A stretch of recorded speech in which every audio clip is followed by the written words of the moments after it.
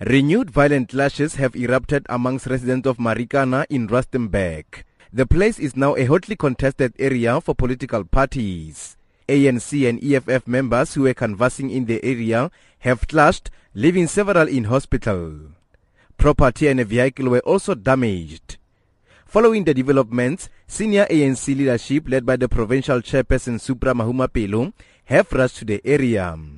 He says the decision has been taken to open criminal cases against the EFF. To come and deal with some disturbing developments. There are volunteers of the ANC who were campaigning, and as they were campaigning, they were attacked reportedly by EFF people who shot at them and who pelted them with stones. Now, the branch of the ANC here, and we support it, they are saying they are left with no option but to open a criminal and civil case against the EFF. So they will be opening the case today. Intimidation. Members of the ANC who were involved in the scuffle say they will now report the EFF to the IEC for intimidation and preventing them for engaging in political activities in Marikana in preparation for local government elections.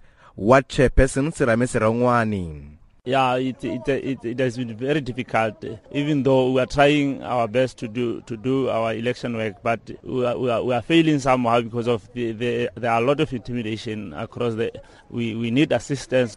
But the EFF in the area has refuted these claims.